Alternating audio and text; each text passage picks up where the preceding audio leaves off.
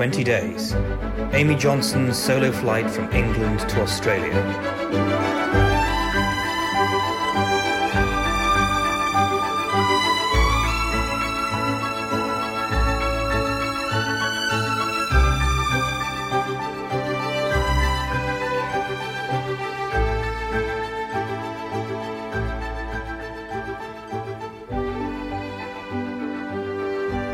Day 13, Saturday, 17th of May 1930.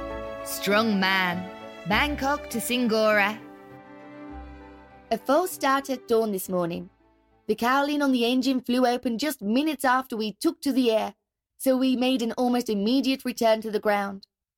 I was fearful, as I have never attempted to land Jason with full fuel tanks before, and did not intend to go to the sky on high impact with the earth. I need not have worried on that count, but our hopes of making the 900 miles to Singapore in a single day were dead in the water, and with it, all hopes of taking Hinkler's record have evaporated. Damn and blast! I feel some shame that I cannot beat the record, at least on this occasion, and I cannot contemplate a repeat attempt.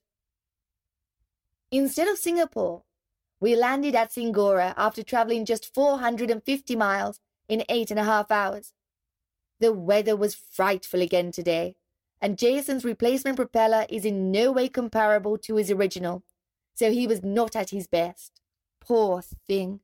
And after all that has happened to him of late, he would be forgiven for taking against me. I required all of my concentration to stay on course in such heavy rain, and, even when focused on the task at hand and hugging close to the coastline, I made mistakes.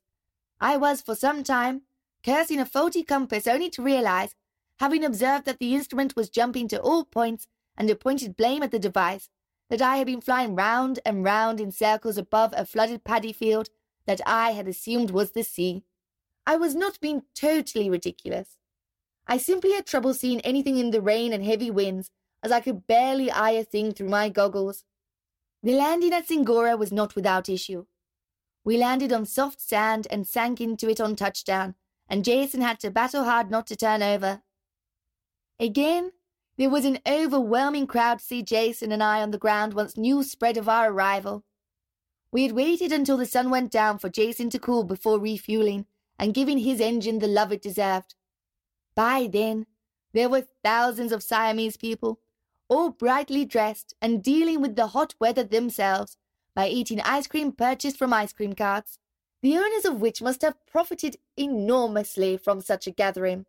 There was a lot of heavy work to do, removing nuts and bolts and the like, and a fine figure of a man from the gathered throng was enlisted by a lovely man from the government to assist me. He was of the shy type, and between work went back to hiding within the crowd. Every time I needed him, the crowd shouted out for him, "Strong man! Strong man! Strong man!" Everyone was in such good spirits, and it most certainly brought a smile to my face. The perfect tonic, in fact. 20 days. Amy Johnson's solo flight from England to Australia was written by Dave Windass, performed by Rachel Harris, music by Jessica Danheiser as part of her Orchestral Portraits album released on Audio Network covering pioneering women through time. Presented by the Amy Johnson Arts Trust as part of 20 Days, celebrating the 90th anniversary of Amy Johnson's solo flight to Australia.